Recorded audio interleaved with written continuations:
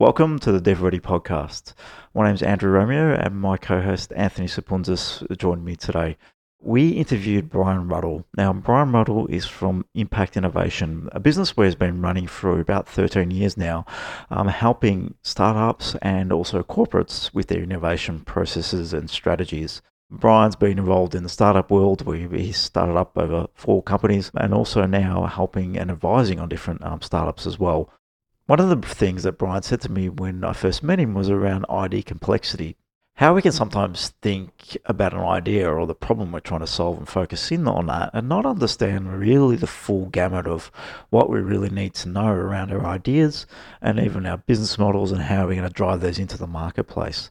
Today we had a really good chat to Brian around what are the key components of an idea and the complexity in the business models, and we took a deep dive into each of those components. I think it was about 10 to 15 of these components. So have a good listen. And some of these, the idea of this is understanding where your gaps lie if you're in startup worlds or if you're in new product development, knowing where to look next and to fill in those assumptions that you may have. Enjoy the podcast. Thanks for joining us, Brian. Yeah, no, thanks for having me. I appreciate that. Now, Brian, you're from Impact Innovation. Now, tell us a bit about Impact Innovation and what you're all about. Yeah, sure. So we've been going for a bit over 13 years now. We started off doing a lot of work with startup companies, particularly out of research organisations like universities and the like, and then started moving more and more into corporate innovation. So now we've grown to a team of about 25. Okay. We operate across the Asia Pacific region, and so we do a lot of things around innovation systems for large corporates. That's around how they find ideas, how they assess them, how they actually turn them into new products and services and processes. Yes. We do a lot of commercialization still with startups and universities. We work a lot with government agencies on designing new programs. Okay. And then a lot of skills development work as well. So it's varied. It is. I suppose that the key focus though is it has to be new to market type things that we do. Okay, so it can be new to market, still in startup land, or in the corporate world. So where would you say you're spending most of your time at the moment? Is it 50-50 or what does that look like percentage-wise? It's probably close to 50-50. Okay. It varies. We're getting a lot more interest on corporate innovation at the moment, mainly because we're very focused on practical outcomes. Okay. So I suppose a lot of corporates are starting to move away from some people call it theatre, we call it innovation gambling. Gambling, where they just sort of throw, it's like going to the casino. People are just throwing money at innovation, hoping for an outcome. Whereas what we can do is show them that you can put a system in place to reduce risk and actually get an outcome that's going to add value to the business. Okay, interesting. System, what's an example of a system that you might put in place?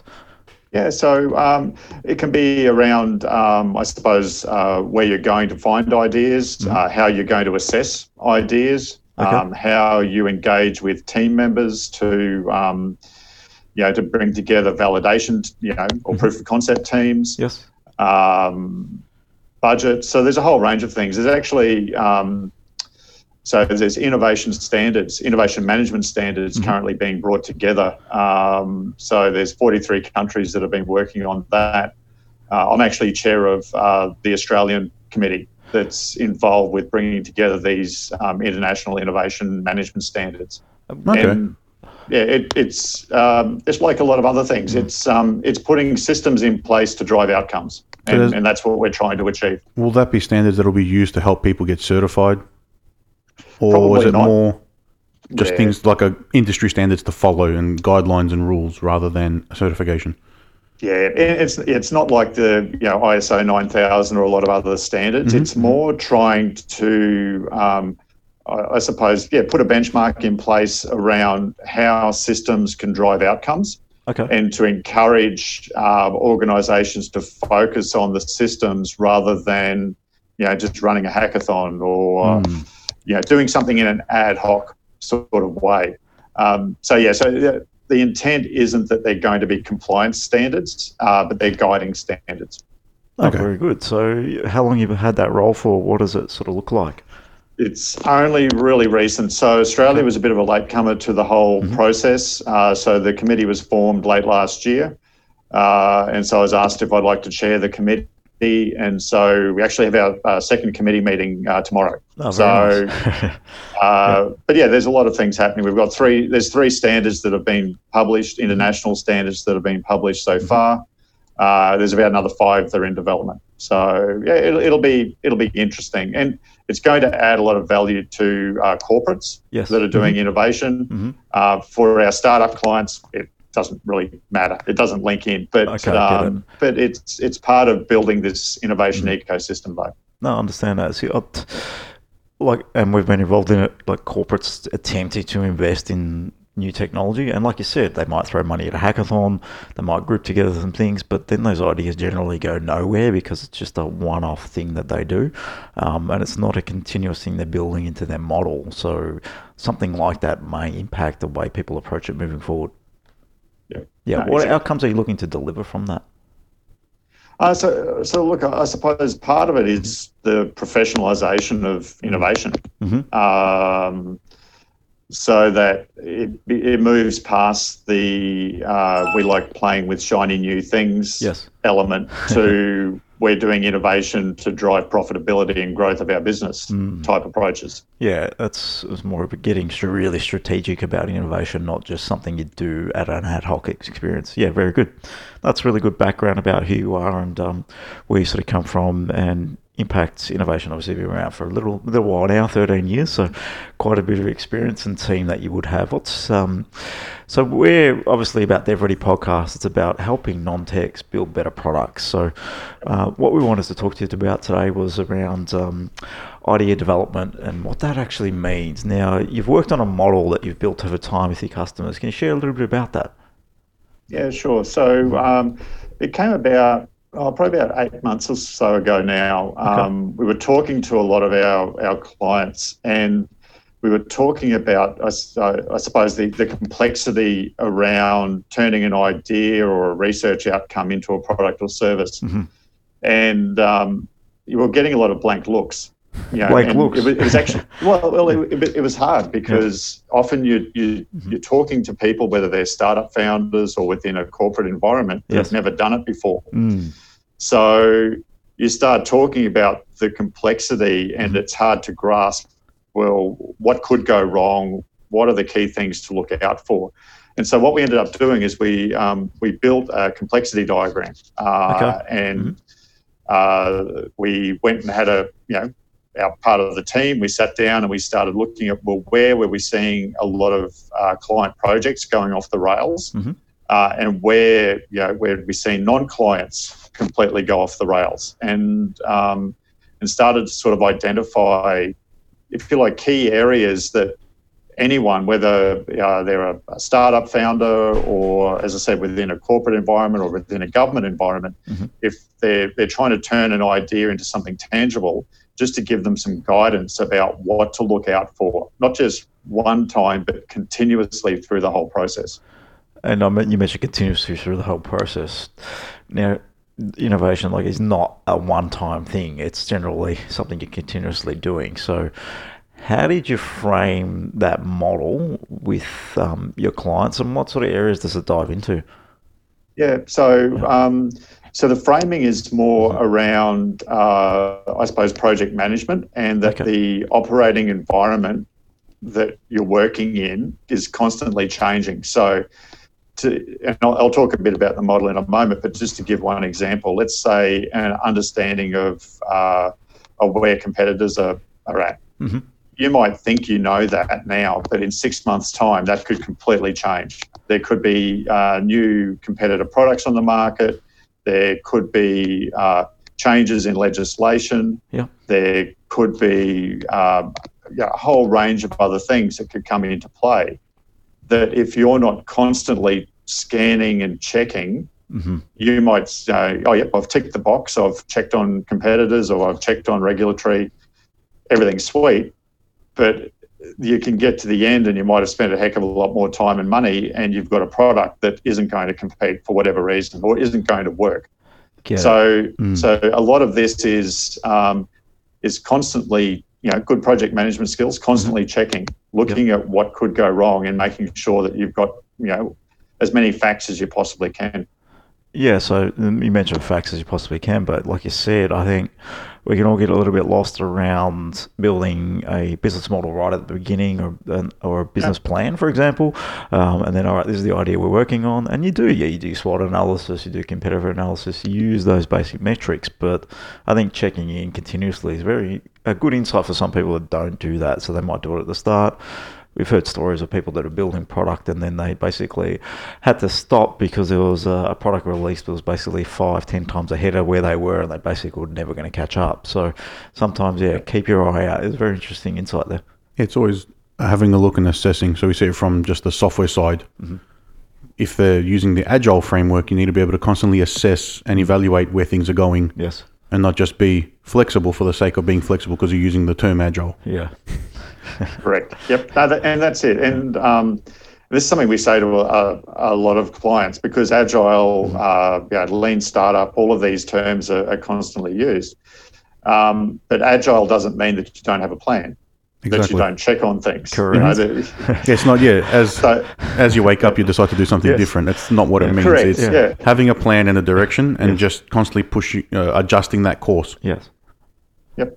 Exactly. I think that's a perception out there what Agile actually means. I don't think people get it. Like Agile, ability to change. All it means is you've got the ability to change, and that's like you check in, right? So I think that's the important point that you've raised there. Yeah. So I suppose some of the things that we talk to a lot of our clients about with this model are things like ongoing customer insights. Are you constantly identifying those customer insights, but also understanding where you're getting those insights from? A lot of people have seen the innovation adoption curve. You got your innovators, early adopters, early majority, late majority, and laggards in a bell curve. Yes. And you need to understand where you're getting your feedback from. Are you getting customer feedback from innovators who like playing with shiny new things? Are you getting feedback from a late majority type client and trying to understand what it is they're wanting in an end product? And so we talk to a lot of people about understanding where you're getting the information from, not just going with those that, again, as I said, if you go with those that like playing with shiny new things, you'll often end up building something that the majority of the market just doesn't want or doesn't need. A very interesting point there. You don't want to respond to the noisy minority. Yes. Correct. This is a term I've read online, yeah. And I'm guessing that information would probably start with them initially because they're who you have got on board. And then that where you're getting the information would adjust as the curve changes as well. That's correct. Yep, that's exactly it. And it's just being aware of, constantly expanding the horizon a little bit, because the bell curve is really important, because your innovators are a really small market, or a small percentage, if you like, of the total market that you're going for. You want the middle part, the early majority, late majority. And so at some particular point in time, you need to start listening to those people around what do they actually need. When would you start that? Because, like Anthony sort of alluded to, you're going to be really working with the innovators. Those very early adopters are going to take on the product. How do you touch upon those other people? Really, those late majority could be people that have got no interest in something new at all. Probably don't ever want to have a conversation about something new. So, what sort of angles could you try to tap into that market? Yeah, look, and it's hard. And again, I've been involved with a number of startups. I've founded 4 of them and things like that. And often when you're getting customer insights, you're looking for people that agree with you. Yes, which is because you're trying to build evidence. Yes, if you like. Yeah, and it's a natural tendency, but sometimes it's really good to find out why people don't like what you're doing. Get it? And so we often talk to people about sort of really understanding what does no mean. So, so let's say you're talking to a potential, customer group, and they say, no, we think your idea won't work. Well, if you leave it at that, then you're not really gaining much in the way of insights, because you don't know whether no means I had a crap night's sleep and I really don't have the time to talk to you today, or no, we've already just put in a new system and there's no way in the world we're going to change. Mm-hmm. You know what I mean? Like if you don't start delving down into if you don't delve into the no, it's hard to get those insights. Yeah, so that's probably a good thing for anyone listening out there, is to ask why and dive into whatever the answer is. Even if it is yes, they could just be saying yes just to get you to be quiet. It's the same result as a no. It doesn't mean they're going to use your product. Yeah. That's exactly it. Yeah. That's exactly it. And so it's those customer insights are really important. But as I said, it's working out, well, where are they coming from? How do they fit within your target market? But then understanding what those insights are. It's always an interesting one. It's all about those asking. I've heard this many times. The 5 whys, the root reason why. So you might ask why the first time they don't want to use it. Oh, just not interested in a new product. And then you might dig in further. Oh, last time we had a new product, it all failed. And then you might start learning about their experiences the more you can dig in. But it's all about building that rapport with your customer too, that you're potentially talking to. No, exactly. Very good. Yeah, so another thing that we talk to a lot of people about is around adoption costs, or I suppose another way of terming that is the perceived value that customers are getting out of a particular product. And I suppose we use the example in a workshop environment a lot of if I was a brand new telco and I could save the people in the room 10% off their personal mobile phone bills, how many people would change? And in a workshop situation, say you've got 30 people in the room, you might end up with 1 or 2 people.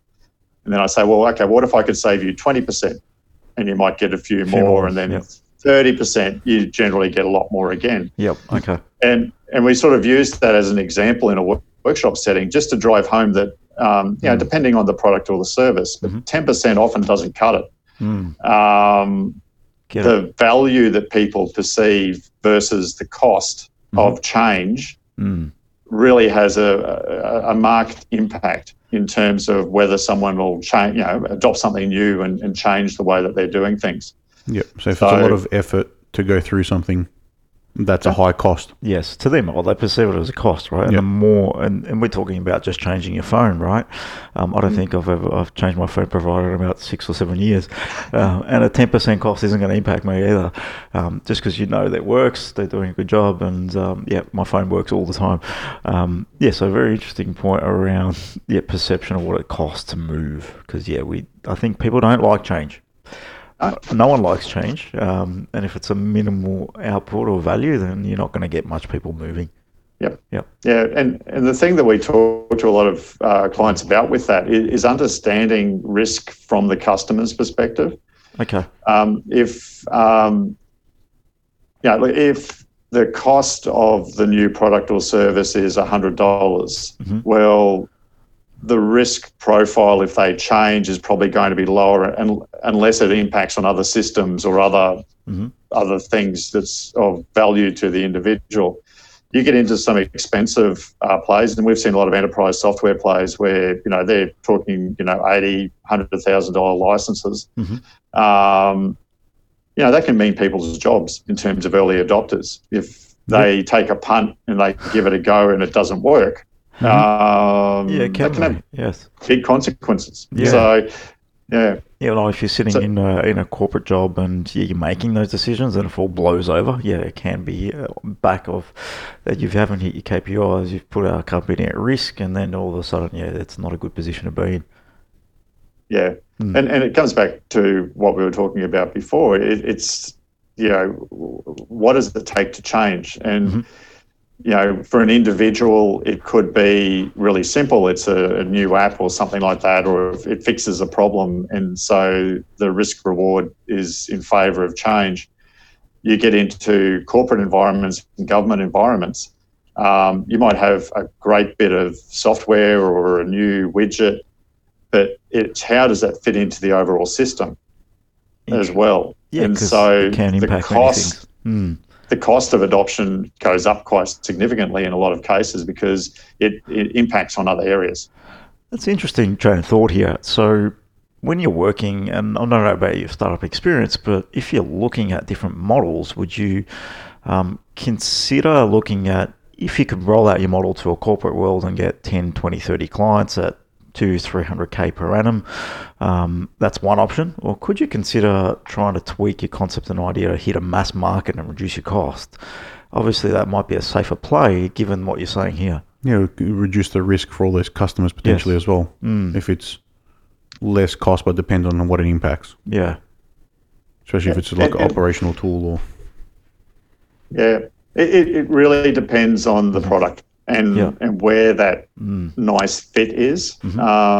And sometimes, and when we talk about adoption costs, often it's a case of talking to those early customers and even asking the basic question of how would you sell this to yourself?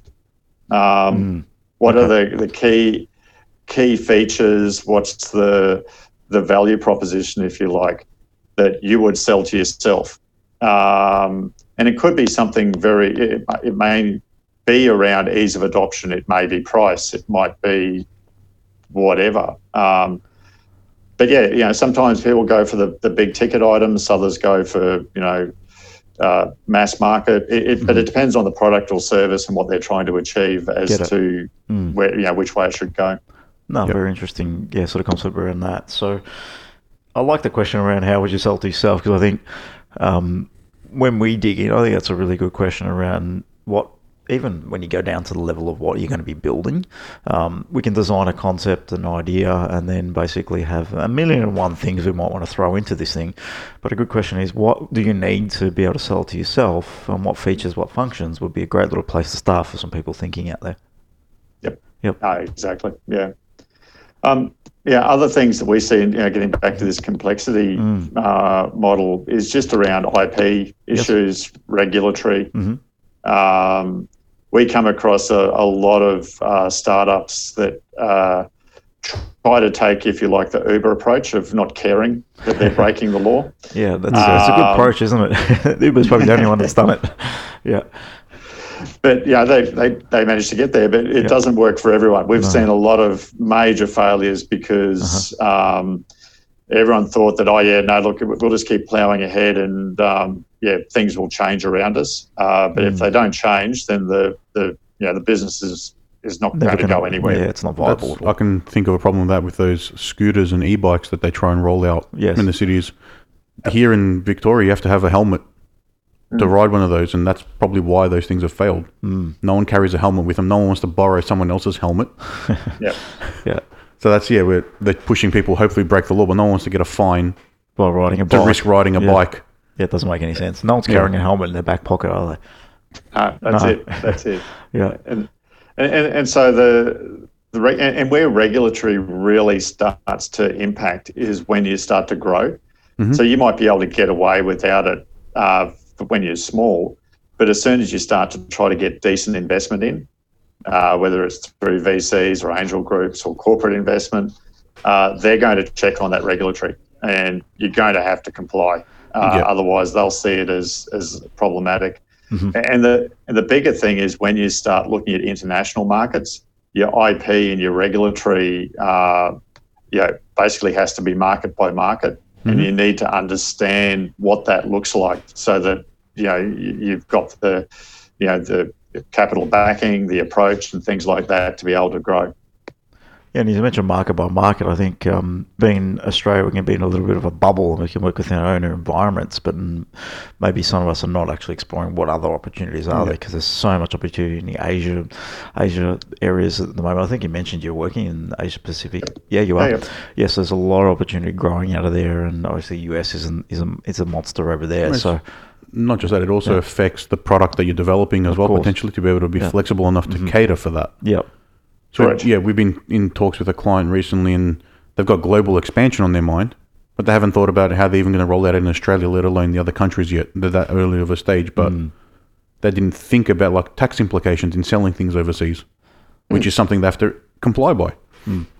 Yeah, and particularly from your side, like from a build perspective, they're major considerations that if you need to build in how to handle, different VAT percentages, GST percentages, whatever, you want to be aware of, how to sort of build that into the system. So, Yeah, a small change while from the surface might look simple or superficial, there can be a lot of stuff going underneath under the surface to make that look simple.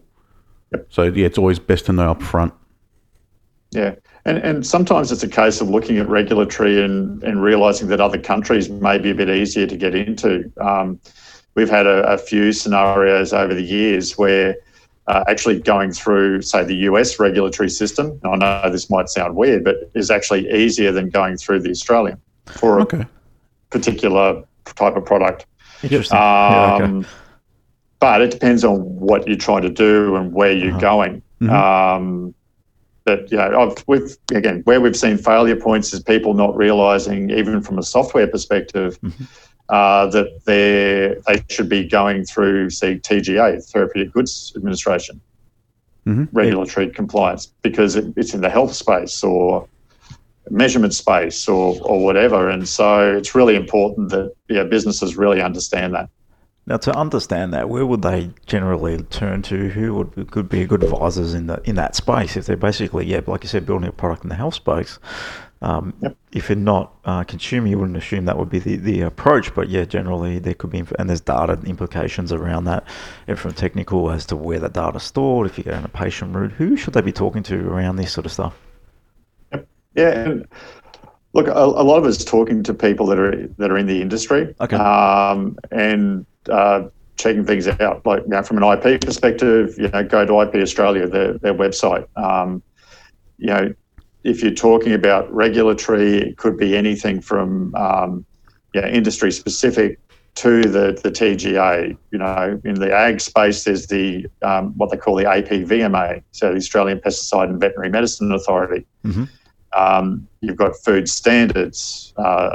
So there's and then even from an overall standards perspective, Standards Australia have got all the standards around different widgets and things like that people need to be aware of. So it's a case of, I suppose, asking the question more than anything else, and then continually asking it to make sure that what you're building and what you're doing either complies or a path to compliance.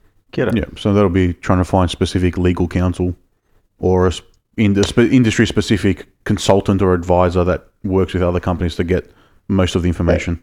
Yeah, look, that's basically it. So say in fintech, talk to people that are playing in the fintech space and just ask, well, what are the regulatory considerations that we need to take into account? If it's in an engineering space, just ask the question, what do we need to take into account as we roll this thing out? And that's the problem. When you're talking to a lot of corporates, they just assume that everyone knows because they're in the game. So it's really a case of asking the question. That's a good question. I think you mentioned, ask people in industry, because they're going to know who the regulatory advisor, who the boards are, what you need to comply to. They're going to have a rough idea, and at least they're going to set you on the path, right? All right, maybe look at this at least, and they'll give you some sort of direction. So, good point in terms of asking the people in the industry. So another thing that we've been talking to a lot of companies about is around proof of concept data and what information they're actually trying to collect. So we see a lot of money being wasted on proof of concept and validation. Being wasted in what way? Because they focus on the wrong information they're collecting. So they might say, for example, you've got a widget and you're testing it out with the market as to whether it meets a market need. You can do that and you can spend a lot of time and effort on that.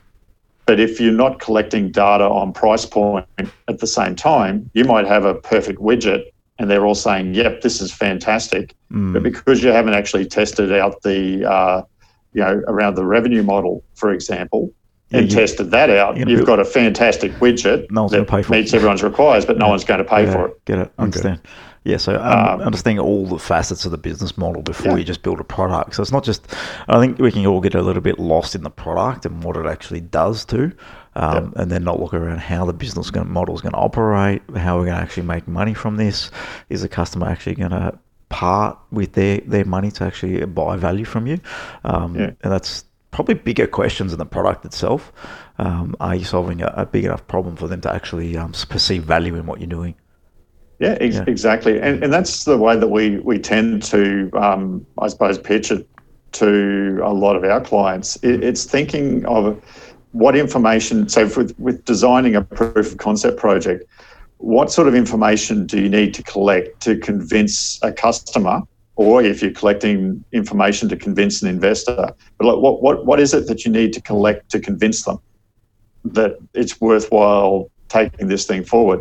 So often there's product and service features, but there's all of these other elements that come into play. And so part of it is sort of understanding what data needs to be collected and then collect that data as part of the proof of concept process. So you would spend a bit of time obviously researching and digging into what data I should collect, not just going out and asking, is my product fantastic and will it solve your problem? Yeah, that's a good point, because we can jump ahead 3 or 4 steps, especially when we're caught up in an idea. Now, we all have our own ideas and we can get buy-in pretty easy, and we're probably our best salesmen to ourselves about our own concepts. So we're probably just pitching that and then talking to customers. So yeah, looking at the business model is a really good point, and then different areas around that. Yeah, yep. And so that's sort of where we see, it's really important just to understand why, what is your, again, it's the data, but it's also, and I suppose it comes back to a broader thing around what is commercialization. So we tend to define it as just a process of replacing assumptions with facts. So you mentioned earlier on around the business model canvas. When you do one of those, essentially what you're doing is writing down a heap of assumptions. Yes, that's what you're doing in a room. It's all coming out of your head, or a few people maybe, but not the market. Yep. And so then the commercialization process is you're going through all of those elements and basically collecting evidence to back it all up. So I'll give an example. So we were doing some work with an ag startup, and we were targeting multinationals, and we knew we were going to have to do another capital raise. Okay. And that we needed to validate the revenue model, because I couldn't go to the investors for the next round saying, "Trust me, multinationals will pay." Get it. So we had an assumption around what the revenue model was going to be, but I needed facts. And so we actually put in place our proof of concept project was to do a couple of really early deals, and the whole focus of those deals was just to validate the revenue model. Okay, so getting an understanding of if it's actually going to be paid for. So that would be signing up actual customers, not just surveying if they'd be happy to pay X, Y, or Z. Yep. And so with that, it wasn't the customer paying for the product. Like we had for that particular one, it was a collaborative research project, but we had it validated that if that project was successful, then this was the royalty rate that they would pay. So we weren't proving that we had revenues coming in, but I was proving that they had signed up to this agreement. And it was a step or two away from trust me, this will work. If they've got an agreement to say they'll pay based on success and outcomes, then it's a very different conversation than, like you said, trust me, if it will work, it will work. No, very, very good. That's a good idea in terms of testing your market, because people go out and sometimes just say, would you pay for this? How much would you pay for this? Yes, they'll pay for it. But it's really having an agreement in place is a big step forward than saying, yes, I will pay for this. It's a very different thing. And just on that point, and this is something we talk to a lot of people about, is when you're getting a potential customer to trial a product, actually map out what does success look like. Like what is, for the customer to say, yes, I will buy that product, what are the success criteria, and making sure they're really clear before the trial starts. But secondly, have it in agreement that if you hit all of those points, that they will buy it.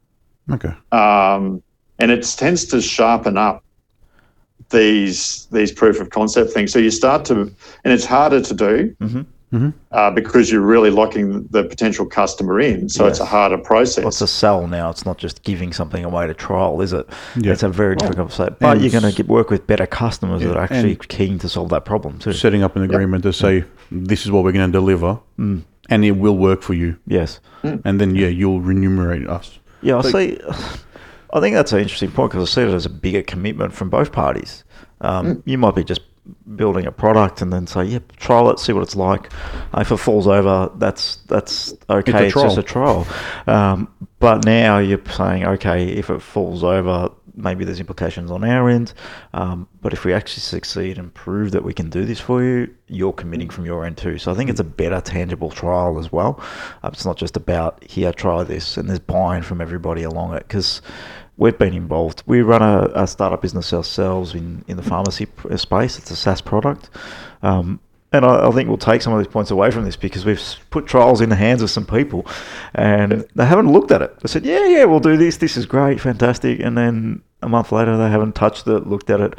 And you think, okay, are you trolling this thing or you're not interested at all? No, we're interested. Just got busy. But I think we all get busy in this world. But if we can, I think that's a really good point to set some goals and objectives in place. Then, we've got another client that probably share some of these points with. They've done half of what you're suggesting to do. So they went around and canvassed some retail stores in their city because that's who their customers are. And they said they've got 30 people said, yep, they would use it. Mm-hmm. But there's no agreement in place, I don't think. It's just a verbal saying, we'd use it and we'd agree to that cost. Yeah. But there's no agreement saying, once we're ready, we'll have 30 customers who are agreeing to pay this and we will provide them with X. Yeah, it's a very different conversation, isn't it? Yeah. And where this first came up, it was about 2 years ago, and I was doing some work with some venture capital groups over in the US, and we were talking about, I can't go into the detail, but it was a whole range of different technologies. Mm-hmm. But we were talking about the biggest problems they were facing, and it was that people kept coming up saying, I'm trialling this product, and here are my trial results. With these 5 customers, and they were saying that they'd been sucked in because they used to believe that, but all that trial was demonstrating was that startup had managed to find 5 people that like playing with shiny new things. Yep. That's where they wanted more evidence that around was it a successful trial and did the customer buy it in the end? That's a completely different validation point from a venture capital firm. Yeah, I think very interesting point. I think as the VCs learn through the process too, because years ago they would have accepted, you got 20, 30 people going to pay for it. Awesome. But they learn by experience as well, right? So having something willing to commit is a very different conversation. Yeah, like it. No, very good insight there. I think that's something we can all take away if we're building products, get it in the hands of customers, trial it, but have some key outcomes that you're looking to drive and get them to commit to paying something after that trial's finished. I think it's a really good insight in terms of how you can actually trial things better and find probably people that are going to be more interested in the outcome rather than what you said about trialing shiny new things, because they're very different people, aren't they? Very much so. Yeah. No, very good. That's a good point for everyone. So in terms of the next point on your model, proof of concept, so that's a data collection, so that's some things we can do around data. What's next? With product and service, the business model scalability, the issue is that a lot of people build their business model around rolling something out into Australia, and then they're going to go around the rest of the world. And so because they've actually designed the service or the software or the widget around Australia, it's really hard sometimes to scale it. And so what we tend to talk to a lot of people about is start working out, if you were going to sell into Japan, for example, tomorrow, how would you do it? Would you use enterprise over there? How would you do it? And then that actually should be the business model that you're replicating in Australia as well. You might be the ones that are doing the reselling, but you know what I mean? You actually think differently in terms of how this business model is going to roll out around the world. I think and it's a different tip to what most people might tell you. Start in a small market, understand it and deliver it and trial it. No, not so much. I agree with that. It's starting in Australia still, and starting with a small market. Yes. But it comes back to what we were talking before around validation. Get it. So you can validate the business model for Australia, but you're actually not validating a rollout model. I get it. So you're looking at validating it's across more it. operating like you're global, but starting local. Yes. Yeah. So if you're in Melbourne, you treat Sydney the same as if you would be selling to the US, for example. Like, how would you roll out? Get it. In Sydney and Melbourne and other places. And so what you're doing is then validating a rollout model, and it makes it a lot easier to adopt that wherever, rather than saying, oh, yes, well, we can do Sydney, we'll just fly someone up there sort of thing. And yeah, we can do the US, we'll just fly someone up there or employ someone. Yeah, I think in terms of you get a little bit lost around your own world and your own patch, and if you're in Melbourne or you're in Sydney, you're generally going to find customers there. But like you said, overseas are going to have different needs, different regulatory compliance models that we have to consider. So starting in a small patch is generally what people tell you to do, but and starting there, I think that still makes sense. But like you're saying, is now you want to be at the same time exploring what else you need to be doing to ensure your product is fit for purpose nationally and also globally in certain countries you're targeting. Yep. Okay. Yep. And because we've seen with a lot of business models, they stall because they don't have that approach. We had one client, they're in the mining sector, and they had a sensor type technology, and they were after a lot of accuracy, and so they were sending teams around the world, basically putting these sensors in place in a particular way, and they just couldn't scale the business. It was too expensive. They needed highly skilled people. And so part of what we ended up doing was saying, well, actually, we have to change that business model that you're using, because you just, to scale something like that is just going to be too hard. Yeah, it sounds human-centric. Yeah, it's a lot of people going to be needed to roll something like that out, which is, in this day and age, we're looking at how we can make things more efficient. But, people are generally not efficient to a business model at the moment. Yeah. So that's the other one there. And then, with a lot of the others, in terms of the complexity model, it's around that whole how to mobilise resources. So with that one, a lot of people think funding, rather than understanding what funding can actually deliver, or why startups are going for funding, and it's to mobilise resources. So people are trying to raise money into a startup to either employ staff or resources to conduct product development, or engage someone to do, someone else's resources to do things for you. So it's about resources. And so a lot of people get very caught up on raising money rather than finding resources.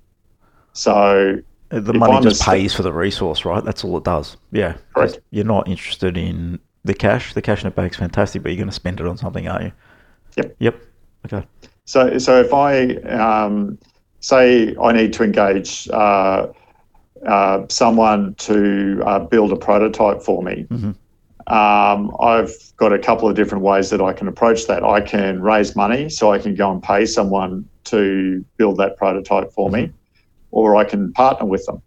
And work out a way where there's some, and again, it doesn't always have to be equity. There's a whole range of different models people can use. And it's putting into practice this terrible word collaboration that everyone keeps throwing around.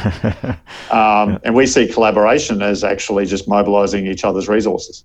And it's exactly what it is, though. You are just accessing resources and collaborating. You're working on together to achieve a certain outcome, and dedicating time and resources towards us. That's it is what it is. Yeah. So again, we've seen a lot of really interesting ideas fall over because they get very hung up on raising money rather than mobilising resources, and they just get distracted by the money side. Yeah, so money's one way to do it, but also partnering with other organisations, Even universities can be a way to approach these sort of things. We've rolled out products with universities in tandem, so just trialing.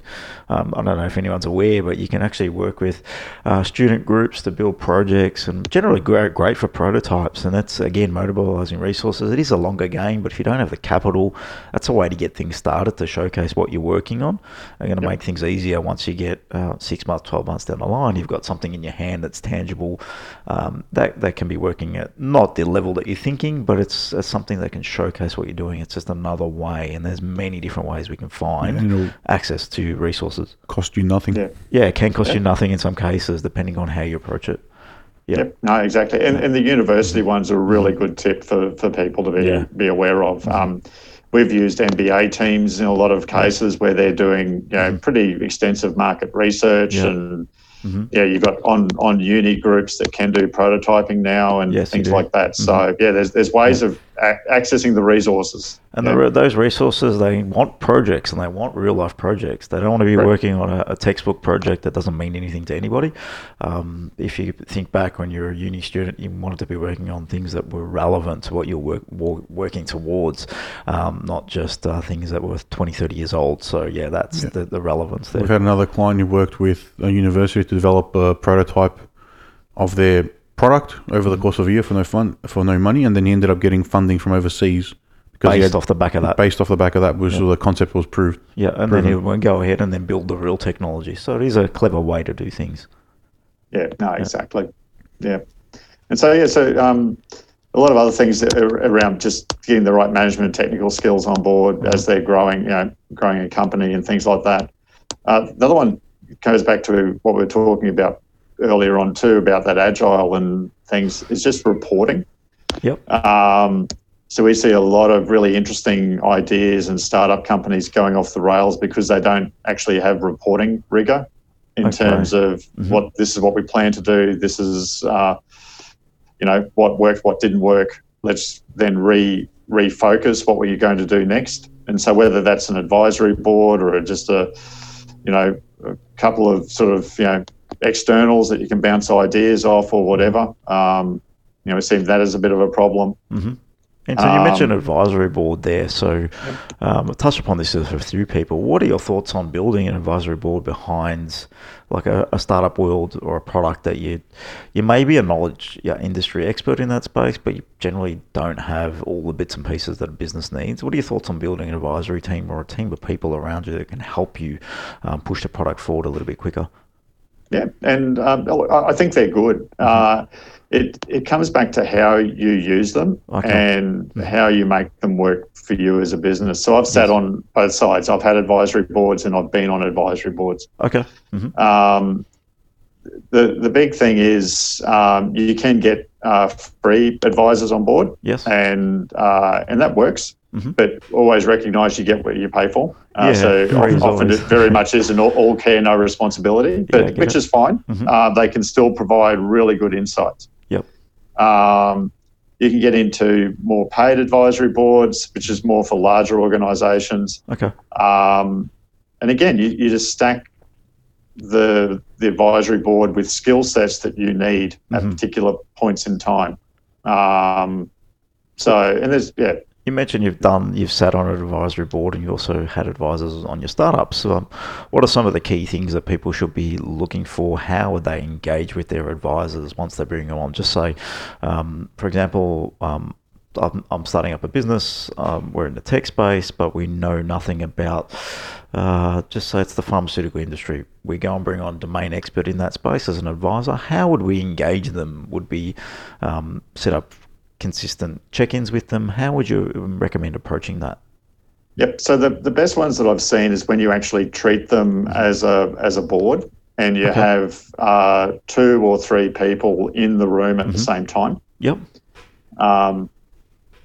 Because what tends to happen is essentially then the management team's reporting on where things are up to. So it's an efficient way of doing that, number one. Yes. But secondly, you start to get the advisors bouncing ideas off each other. So you might have someone that's very up on, say, marketing.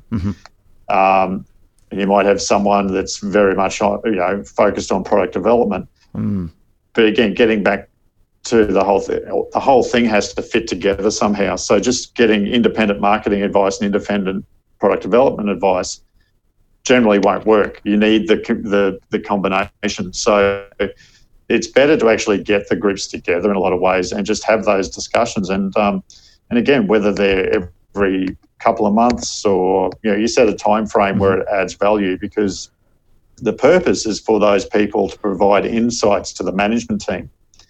The role of the management team is then to implement those things if they deem them to be what the company needs. Understand. So I think the one thing you mentioned earlier was collaboration. So you're looking for your advisors to collaborate on the same objective. So if you've got, like I said, the marketing person in the room and a domain expert in the room, and the marketing person says, let's do this, and the other person says, no, there's a regulatory problem, we can't do that. It's quickly shot in the foot rather than working on a campaign that may not work. So very good insight around working collaboratively.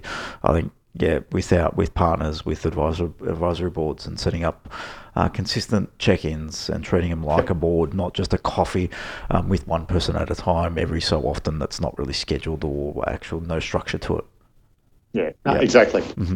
Having those siloed ideas don't add much value. No, they don't. You sort of get stuck in the frame of even when we're sharing and spitballing ideas in a brainstorming session, it's great to have different opinions and different perspectives, and everyone's got their own experiences and will give you different insights along that way. And generally, as they say, 2 heads are better than 1, 3 are better than 2, and so on. So you're probably going to create better experiences and better outcomes by having more people in that room, but not too many. We don't want 50. Oh gosh, no, and it is, and it's changing them around too. And it's what's the key focus of the business now. If it's we're doing a lot of work with universities, and we need someone that really understands the research space, where you get someone on board. After 6 months or 12 months, that may change, and so you get them off the advisory board and you bring someone else on. And so that's the beauty of advisory boards. You can flip people around as you need them. So and you mentioned there understanding what the business wants for now, and I think the whole model that we're talking about here is all about the now. And then continuously checking in. So checking in on advisors is a good point. Now diving in, I think your next one on the list is the supply chain. Supply chain, making sure it can actually deliver. Yes. So a lot of people, particularly startups, get very focused on what they are doing, not realising that often they're sort of fitting into a broader system. So, if you're needing to use distribution channels, can you use those? So say with food products, a lot of people they'll start off by saying, yep, and we're going to sell into Coles and Woolies and other major supermarkets, without understanding anything about supply chains. How to actually get into Coles and Woolies, etc. Correct. And even if that's the way they should be going. A lot of people do, the classic we always come across is we're going to produce this in China. Everyone says that probably. And we say, okay, that's great. So who do you know there? How's that all going to work? And if you're doing that, or how's warranty systems going to work? If you're using externals, all of this stuff. Again, looking at it from a system perspective. And how it all comes together. So would that be going sort of back to your example before with that ag company where they're installing the sensors? If they were outsourcing that to another business, that business has to scale with them. Right. Otherwise, it doesn't work. It's not necessarily, that supply chain, like logistics, like you expect, think that comes to mind. It's that workforce has to grow with you for anyone that's a third party that you're relying on to do anything, really. Yep. No, that's exactly it. And, it's sort of being aware of those. So a lot of people use Amazon Web Services and everything like that, which is great. Not many people ask the question, well, what happens if that all changes? How do we shift and move? That's an interesting question to ask, because you can lock yourself into those technologies. A lot of hair pulling and some long nights. You can. And understanding how not to lock yourself too far in is probably a good thing. You want to be flexible in a business. You don't want to be reliant, and you want to have the ability to change. So they're good questions when you're digging into all different angles. Yep. And then one of the other ones there is just general sales and marketing. So and this is probably more within larger corporates. We've seen traditional sales approaches being used for early stage, products and services. And a number of times companies have come in saying, "Yep, we've built this new product. Here's all of our marketing material, and this is how we're going to sell this." And we sit there and say, "So, have you done what validation and things like that?" No. We've just built this, and our marketing team have put together all the marketing collateral. That's ready to go. Yep. And it's ready to go. And so, again, we've seen a lot of really interesting products and services just fall over because no one's really pulled it up and said, "Well, okay, how do we sell to an early stage customer?" Yeah, interesting. Okay. Compared to traditional ones, or Yeah, it makes sense because. You see it all, and that's really diving into a little bit around the standards, around the innovation stuff we were talking about earlier in the conversation, and building those systems in place to allow for that innovation to occur. And it's more targeting the customer that you're targeting at that point in the curve. Yeah, I think that's a good point. So it's a different value proposition for the early adopter than it is the late adopter. Yep. And the late adopter will come on because the market's proven that the concept works, and then they see, yes, it's been validated, it's been tested, it's not just an idea anymore.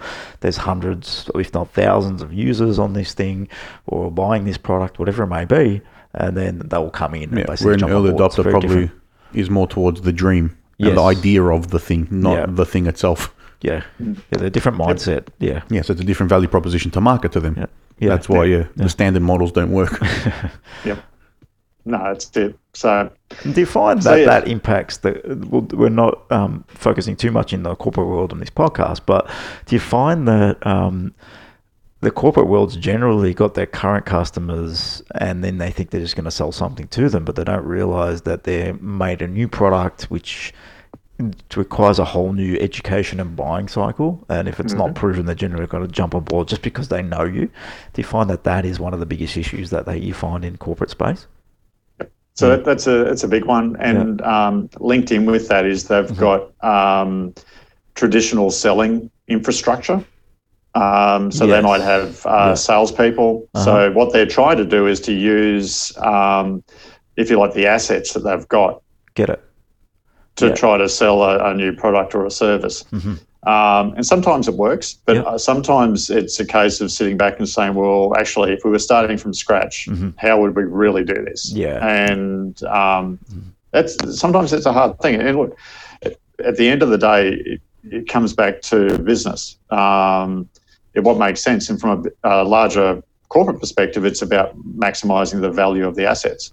And it may not make a lot of sense to a lot of people, but that's they've been successful. They're still making money and things like that, but they might have to change down the track. The biggest shift we see is when people move from a product-based into a digital service type-based environment, and then often they just need, I suppose, if you like, different business models, different ways of approaching things. Yeah, because you can't repeat what you've originally done because it just doesn't make sense in that world. And the challenge in that space is there's so much red tape and hurdles to go through to actually deliver upon it. So, interesting conversation. We might share that, have a bit more of a chat about it at a later point. But I love understanding the dynamics of the corporate culture and how they can innovate. And it is a challenge because of the way they do business and the models that exist now.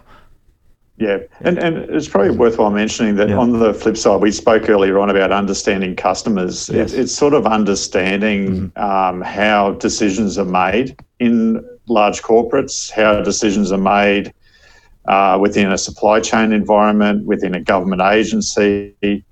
So we come across a lot of startup founders that get very frustrated with working, say, with government. And how slow it is. And how slow. But on the flip side, we say, have you ever tried working with a multinational? Because the bureaucracy and the speed, it's pretty much the same. It's not much difference. It can take it 12 months, maybe more to sign a contract. It takes a lot of time sometimes.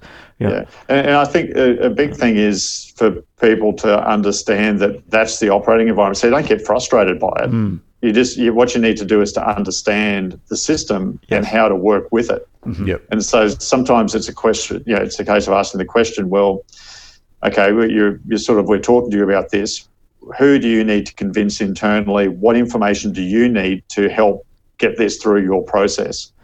And so you're actually working with them because they get frustrated as well. Oh, they're in that bubble, and they basically want to have things move faster too, like you said. But yeah, that's just the way it is internally. So yeah, whatever you can do to help each other is a good place to start. Now, last thing on the list is wrong or poorly defined problems. How do you, as a business, we can clearly dig in and understand, all right, there might be a problem here, but is that the root problem? So what do we do to actually dig in to understand it a little bit more? Yeah, there's a pretty simple way to do it, and that's to just ask the question, what causes that? So what we tend to find is that a lot of people see a problem and they focus on that as being, and essentially often it's a high-level problem. Okay. So they start to build a product or service solution around that particular that problem area without understanding what causes that problem. Yes, a problem is actually made up of underlying problems. And so that's the easiest way we find for people is just to ask, well, we think this is the problem. What causes that problem? Yeah, that's just a basic, simple way to do that. And I'll dig in a little bit more around what the root cause problem might be. How we explain it as that's a symptom, not the problem. Generally, when you diagnose it, yeah, that makes good sense. So this model is obviously something you've built over the last 13 years and put together in terms of a framework. It's something we'll share out with the podcast so that people get an understanding of what it looks like, but some really good content around how people can begin to understand really the complexity of ideas. And that's why we wanted to share this podcast with you, because in reality, we might think, all right, there's a problem here, let's solve it by doing this, and then you start working on it. But none of this other stuff is actually considered until it's probably that far down the tree that, we didn't consider X, Y, Z, or the regulatory challenges, or whatever it may be.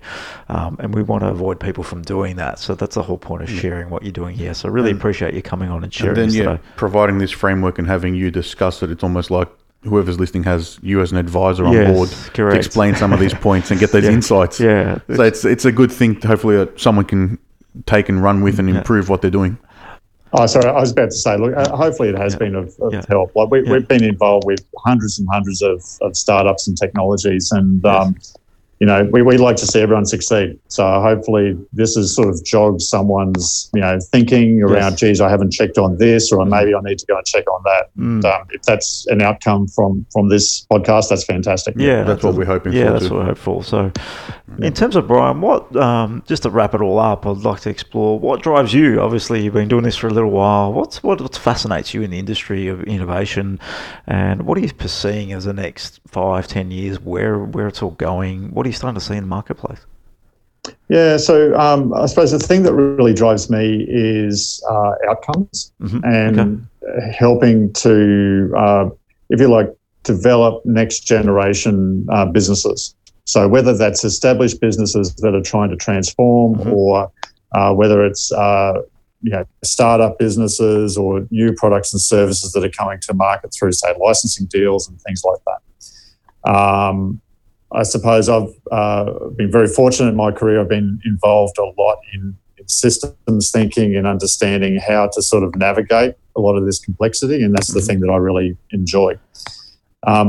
Where it's all going is in Australia, compared to a number of other countries, we're maturing fairly rapidly when it comes to, I suppose, not only support structures to support startups and also corporate innovation, but just, I suppose, the number of people that are building skills in the space. Yes. So what we're seeing is a lot more, and I know this sounds terrible, but sort of failed entrepreneurs that are coming back for second and third goes at things. And that's really, really important. The experience that they have, failing, that's that. We need that. The last thing as a failed entrepreneur you want to do is walk away, because you're dropping all that experience that you've paid for, basically. So take that, move forward, and continue to evolve. Yep. No, that's exactly it. Yeah. And I think what we'll start to find is we're getting more and more people that have got this experience that can impart it onto startups and help them I suppose, get there faster with less risk and things like that. I think the other thing that'll start to happen hopefully in, won't be 5 years, it might be shorter, but it's to start changing some of the, I suppose, the rhetoric a little bit around startups. So there's still a lot of talk about number of startups and amount raised and things like that. Hopefully we'll start to see more of a shift into, the number of new products and services that are in the marketplace, the number of exits that are doing major deals overseas, number of exits, dollars at exit, and things like that. And that's just something that takes time. Oh, it's a long game. It's not something that's going to take a year. It's a long-term investment into innovation and technology. And in this country, it's pivotal for us to be investing in this space and evolving as an economy in terms of relying on mining resources is not going to be something that can continue to drive us forward. I think we need to start looking at how we can deliver the next phase of what Australia has to offer. And we're all knowledgeable people in this country, and we've got a lot of expertise, and I think we can deliver more than what we're doing right now. So we're interested to see how it plays out. And in terms of where I'm seeing a lot of investment into technology now. There's a lot of going on, especially corporate world, a lot of startups. There's always new and interesting ideas coming about, and it's becoming like, how long is a business model going to last? Because we're moving so fast. You could roll out a product only maybe last 2 to 3 years and it's gone. So I'm starting to think that maybe we'll end up in a world where we're rolling out different technology. It services us for a period of time, similar to like we had a new product in the world of maybe a soft drink, for example, and people liked it for a period of time and then they moved on. And I'm thinking we could end up there, but it will be interesting to see how it all plays out. Yeah, and I think you're right there. And linked in with it is to get the focus back onto that it's all about business. Yes. It at the end of the day, it's about new products and services, and that's ultimately what the end game is. And the more that we have the discussion around outcomes, the better. Yeah, outcomes are the only way to drive business results, right? Now, just to wrap up, I always like to ask this question. If and you probably have a great way of answering this, you're dealing with a new startup that comes to you, what's the first thing you tell them to do? They've got a concept, they've got an idea, they want to do this. Where do you tell them to start? What generally would be the piece of advice to say to that startup, what do I do now? Yep. So what we do, we've actually got a process that we use for new startups that come to us. We've got another tool that we take them through. Yes. And it assesses 4 areas. It assesses where they're up to in their technology or their service development area, how much they really know about their target market. Yes. The third one is how much they really know about their manufacturing and distribution. And then the fourth one is how much they really know about their revenue and cost model. Which covers a lot of what we discussed today, doesn't it? So it covers those facets. I think you mentioned this. It's more of like a readiness. How would you rate your business, basically, in terms of where it currently sits? And it's interesting for people to start from there. Yeah. Yeah, and we find it's really useful because what we can do is with that assessment. If they're scoring low numbers, they've got a lot of assumptions, and if they're scoring high numbers, they've got facts. Okay. And what it lets us do is to start to have a conversation around what's the additional data they need to be collecting. So how do they collect more facts? Yes, and where are the gaps? And what's them? Yeah, and what do they need to focus on, and things like that. So that's what we generally do as a kickstart. I'd love to, if you're open to sharing it out to our community as well, if that's something that you're willing to do, just to share out what you're doing in that space. It's very good to how we can help that startup world. Now, I know that you're involved in a lot of things and helping. You're running innovation programs in the Queensland government and doing different things, as well as you've got some training courses. How, if someone's in the frame of, especially in that Queensland little pocket, looking for some help, how do they reach out and find you and maybe jump into some of your programs? Yeah, sure. So, best thing is to go to our website. So it's impactinnovation.com. Yep. So on there, we've got links to, I suppose, a lot of the webinars that we run. We've got an innovation lab which covers, it's not 101 stuff, it's more masterclass around research management, innovation management, things like that. Not very good. We've got webinars being run for startup founders all the time, and we run 2 big programs at the moment for the Queensland government. One's called Innovate Queensland and the other's the Female Founders Program. And they've got a combination of, there's a number of face-to-face activities for those that are based in Queensland, but then there's also a range of webinars and online activities as well that anyone can get involved in. Oh, very good. So, everyone go check out Brian and what they're doing at Impact Innovation, and I'm sure, set you on a good path in terms of your concept ideas from startup right through to corporate. So, thank you, Brian. Really appreciate you joining us and sharing your model around idea complexity and how people can find the gaps that they need to fill in and the knowledge that they need to bring in to, take away from the assumptions and move them to facts. Thank you, Brian. Really appreciate it. Thanks, Brian, and hopefully we've helped someone today. Yes, cheers. Yeah, thanks for your time. With any luck. Yeah, okay, bye-bye. Cheers. Cool.